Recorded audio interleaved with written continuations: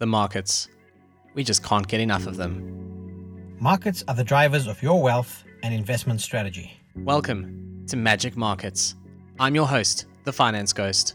I am Mohammed Nalla of MoKnows.com. Mo is one of the most respected macro analysts to come out of South Africa. He is now in Canada, so we get his global perspective layered on top of emerging markets expertise.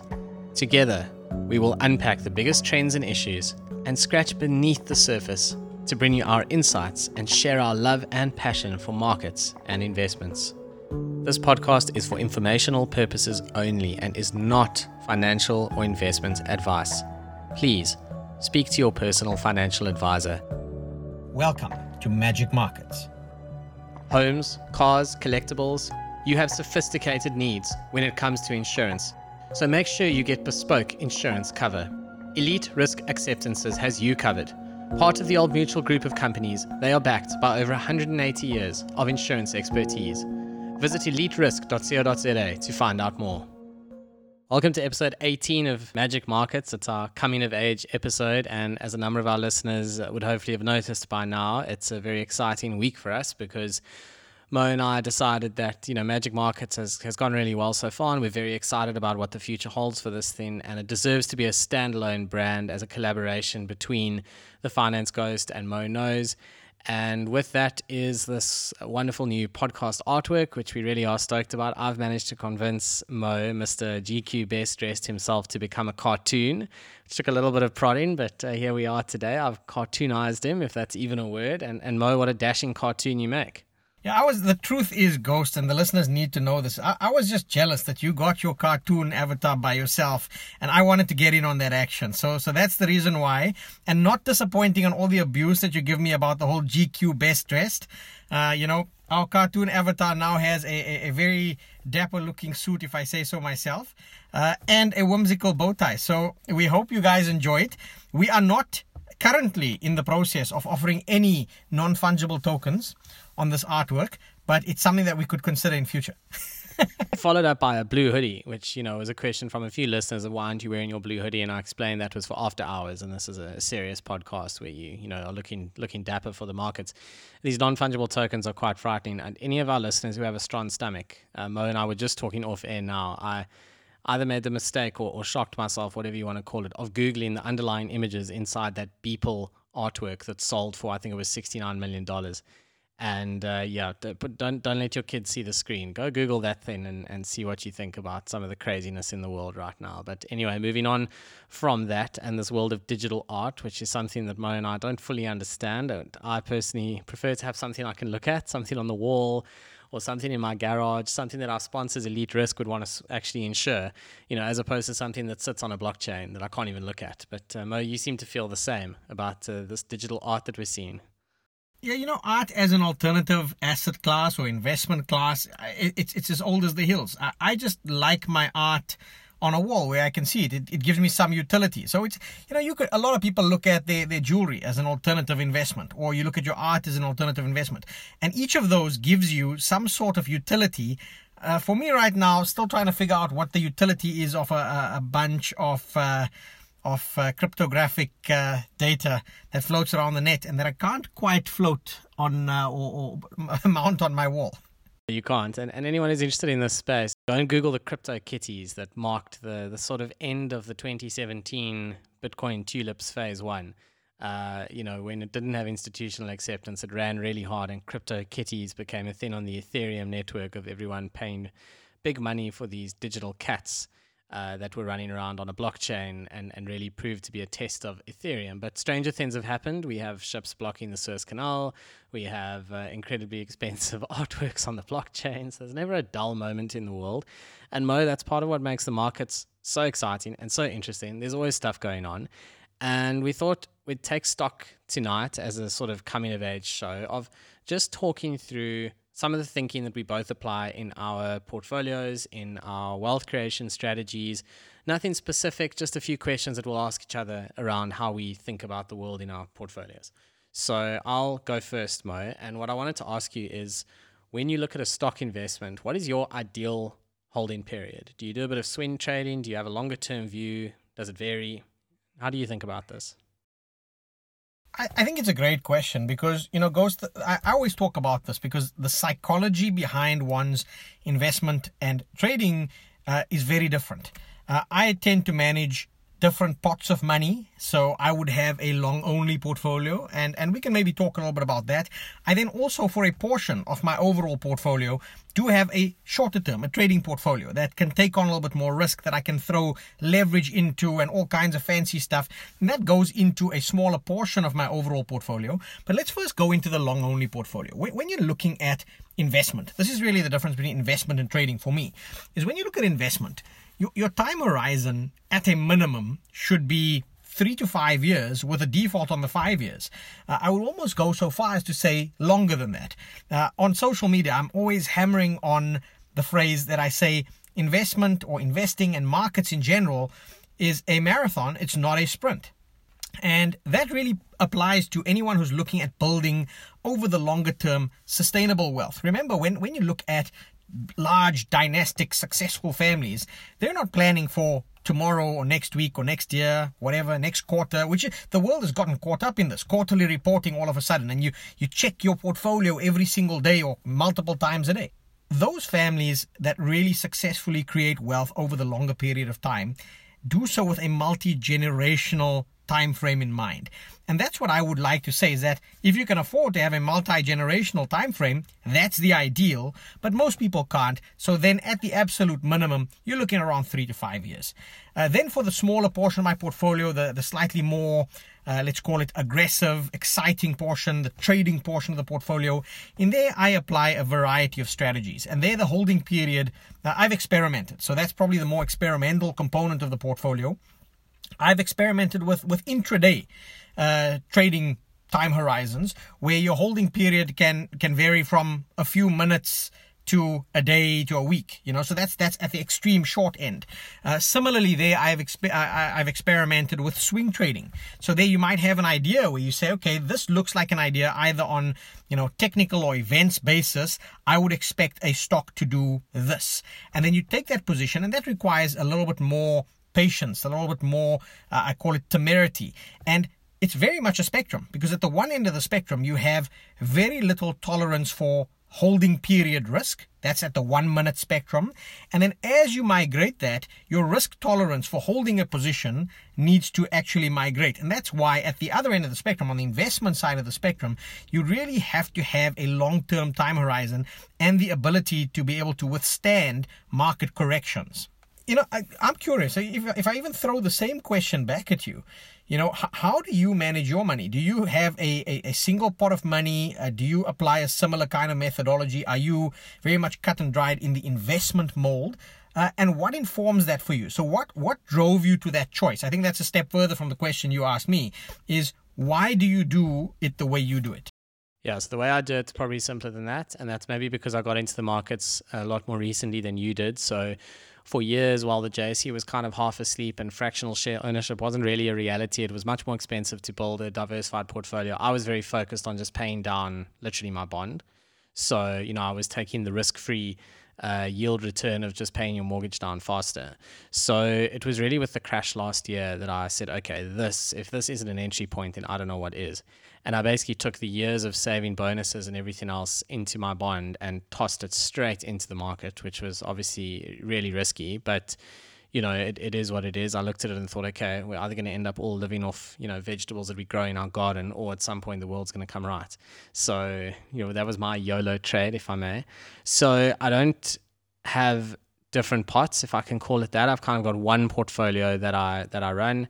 And generally speaking, I'm taking longer term views on stuff. I've sold very little. The only thing I've really sold was I sold down in Massmart around December. And you'll recall we did a show about sort of portfolio positioning for 2021. And Massmart's actually done well since then, so I could have let it go or let it run. And then I sold out of Sasol, which was another mistake.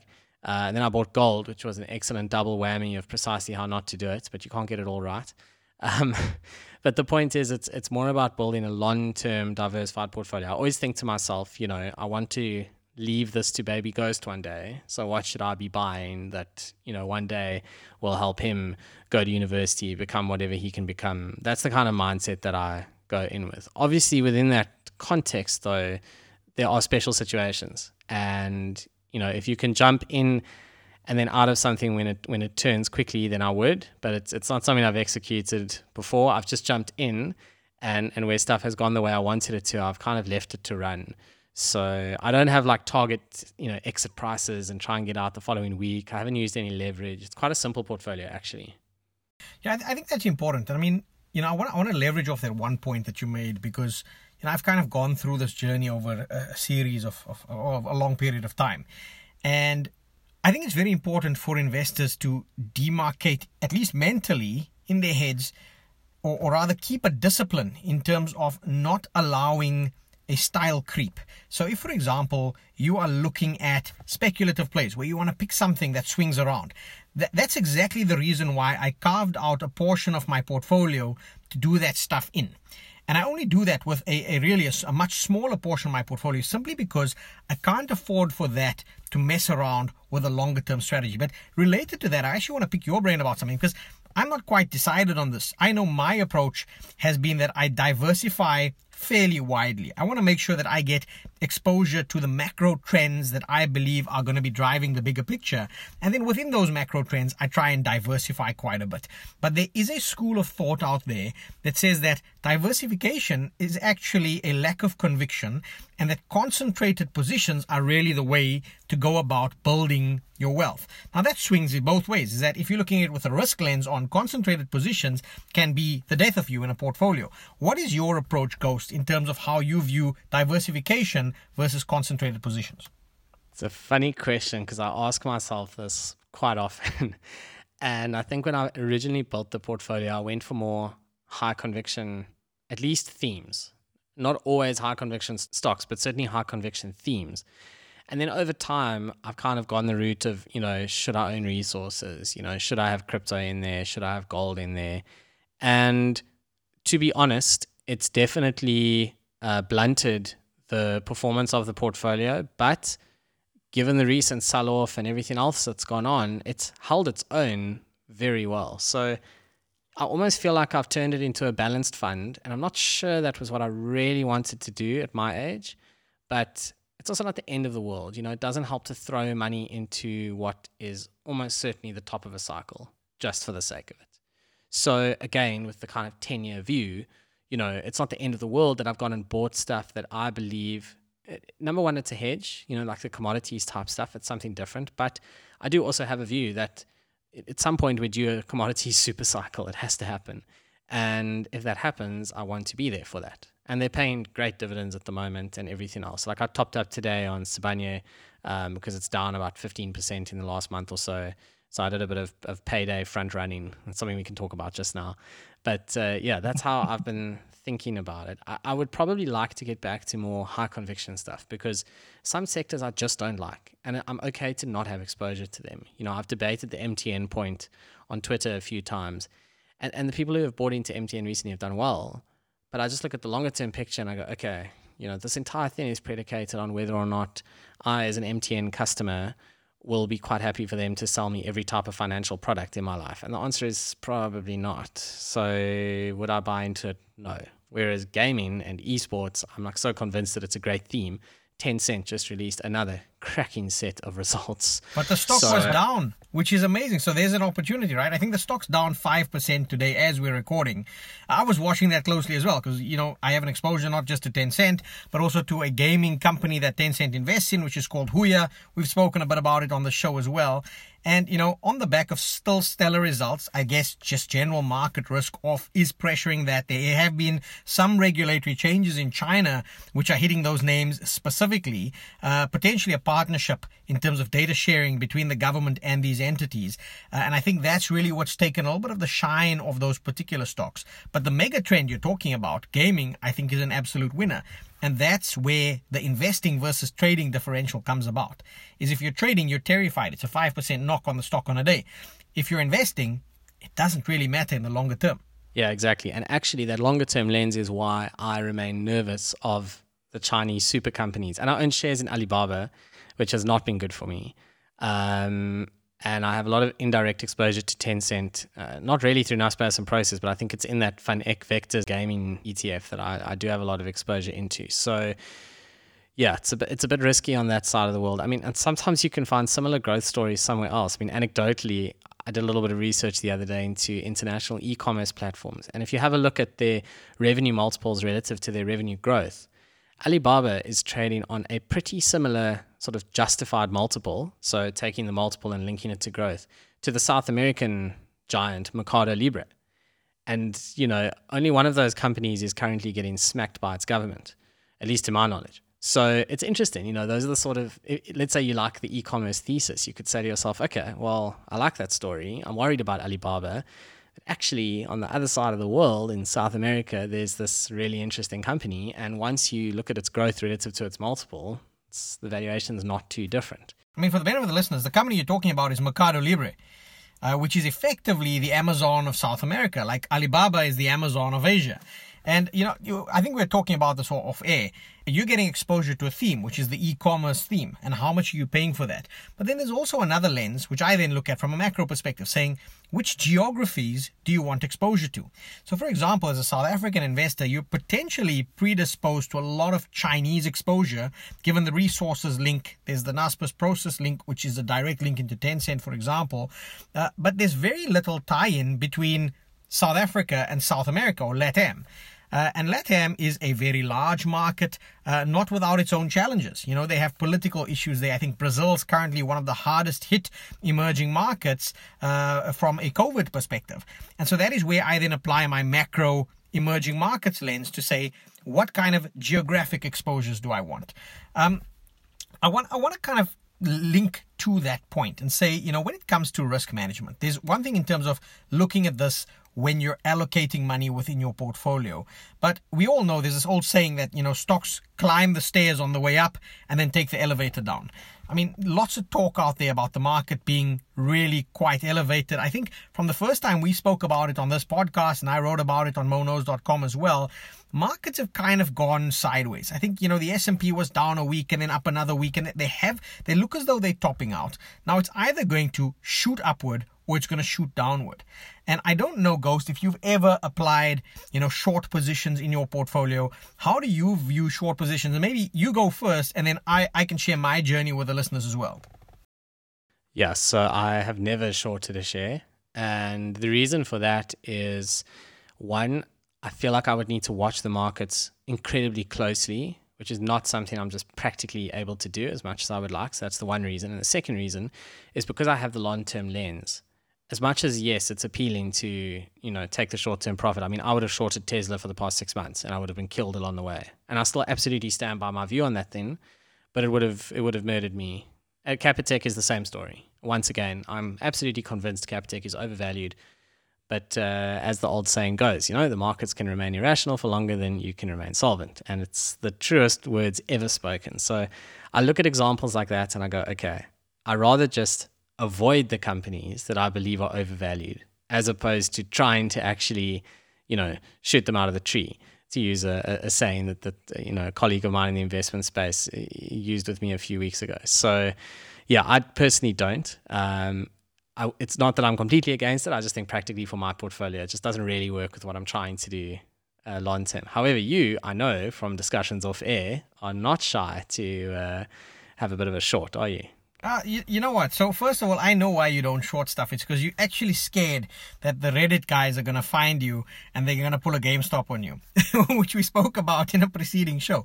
But, my relationship with short positions is a long-term one. I mean, I think the very first time I experimented with that was probably about 15 years ago. And it psychologically is very different because there's this asymmetry. And I think we've discussed it on the show before, but it's still worth mentioning again.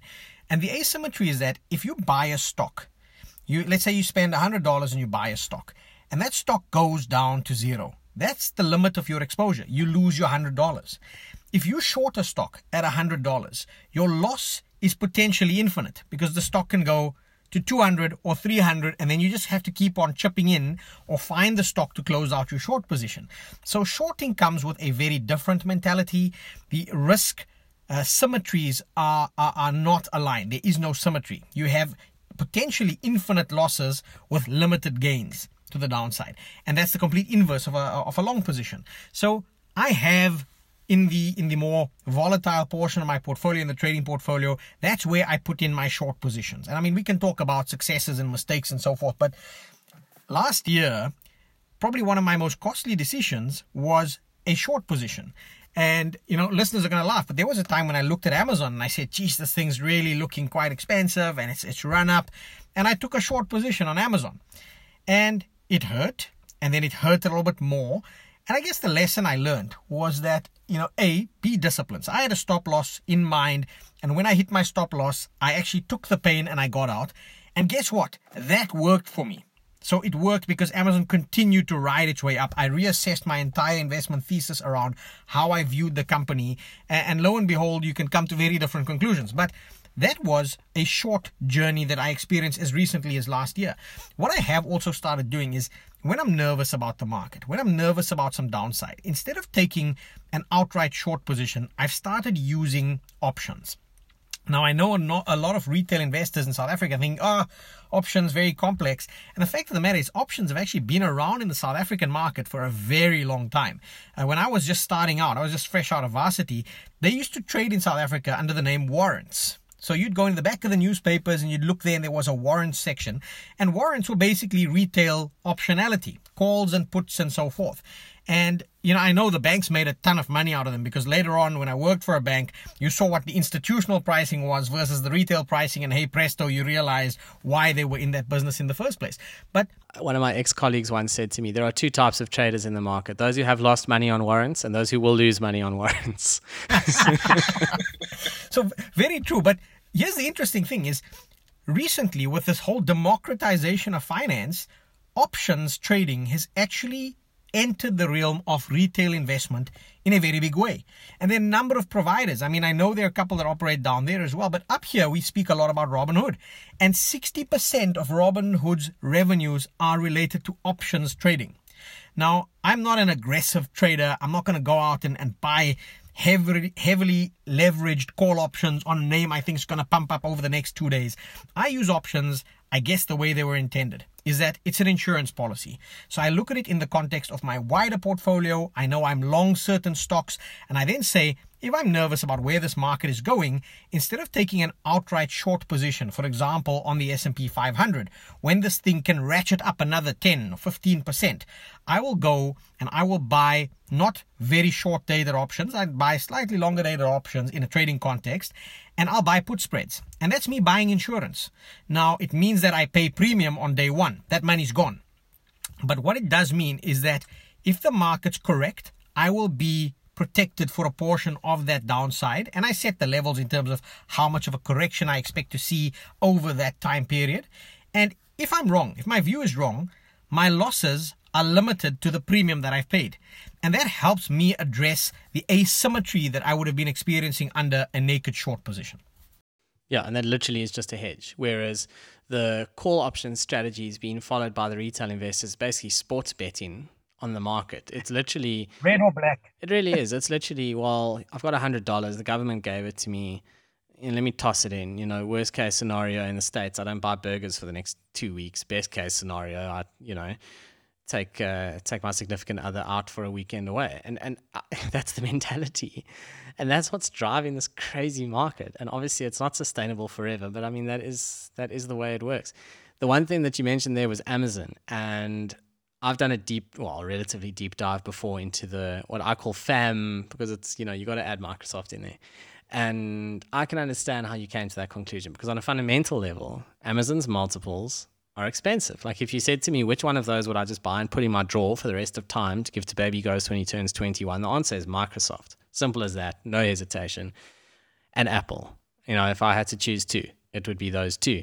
But the problem is that to make money from a short, and this is probably the last thing we have time for this point, is to make money from a short, a share price has to go down, not sideways, not slowly up, not underperform its peers. It actually has to drop. And in this market of currency debasement and free money and stimmy and all of this stuff, when it drops, it's going to drop hard for sure. And if you are right place, right time, you'll make big bucks. But it's not going to gently drop, I don't think. And that's where it gets dangerous with shorting. And that's why I rather go with like an underweight, overweight strategy. avoid what I think is overvalued, go higher on the stuff that I think is undervalued, and over time then try and build a nice even portfolio instead. Yeah, I think that's spot on. Is that, part of what we're trying to communicate to listeners in the show as well is that it's not a one size fits all type of environment. We're not saying here's an answer, here's a formula, it works. It's about a journey of learning. And at the end of the day, you've got to be consistent at that. There'll be lessons that you learn and forget and relearn. And that's happened to me over the course of 15 years. I found myself making mistakes that I'd actually made very early on in my journey as well. Because, again, investment is a discipline. It's like people who get out on the road early, 5 a.m, and they run and they train. That's really what this is about. So I think it's about education. It's sharing some of our learnings, our techniques, and it might work for some of you, it might not work for some of you, but the critical point is this is not financial advice. This is just us sharing our journey, where we're going with it, and it evolves over time. It evolves for each and every person. Your journey will be unique, and your journey will be defined by your own headspace. And as a final point before we go, because we are out of time, I just wanted to note to listeners that after the .com crash on the NASDAQ, which I think was in 2001, it took until around 2015 for the NASDAQ to get back to those levels. So stonks and stocks do not always go up. And there has to be some common sense. And I'm not suggesting we're in a .com bubble. The world is very different now to what it was then in terms of the understanding of tech. But the point is that, it doesn't hurt to sometimes just play the long game. You might see people making fabulous profits while you kind of sit sideways for a while, but stick with your conviction, because if they get in at the top and then things go badly, it takes a very long time to get back to where they got in, essentially. So Mo, that is all we have time for with episode 18. How's that, of Magic Markets? And we'll do it again next week when we are officially 19, which was an exciting time in my life. I'm sure it was for you too. And we can reminisce. Yeah, that's great. And, remember, listeners, give us a great rating, subscribe on the platform of your choice, and look us up on Twitter and let us know what you think about our fantastic new cover art. I certainly like it quite a bit. Absolutely. Thank you, Mo. Thank you to our listeners, and we will chat to you next week. Homes, cars, collectibles. You have sophisticated needs when it comes to insurance. So make sure you get bespoke insurance cover. Elite Risk Acceptances has you covered. Part of the Old Mutual group of companies, they are backed by over 180 years of insurance expertise. Visit eliterisk.co.za to find out more. Remember to visit thefinanceghost.com and monos.com for more detailed insights. This podcast was for informational purposes only and does not constitute financial or investment advice. Please consult your personal financial advisor.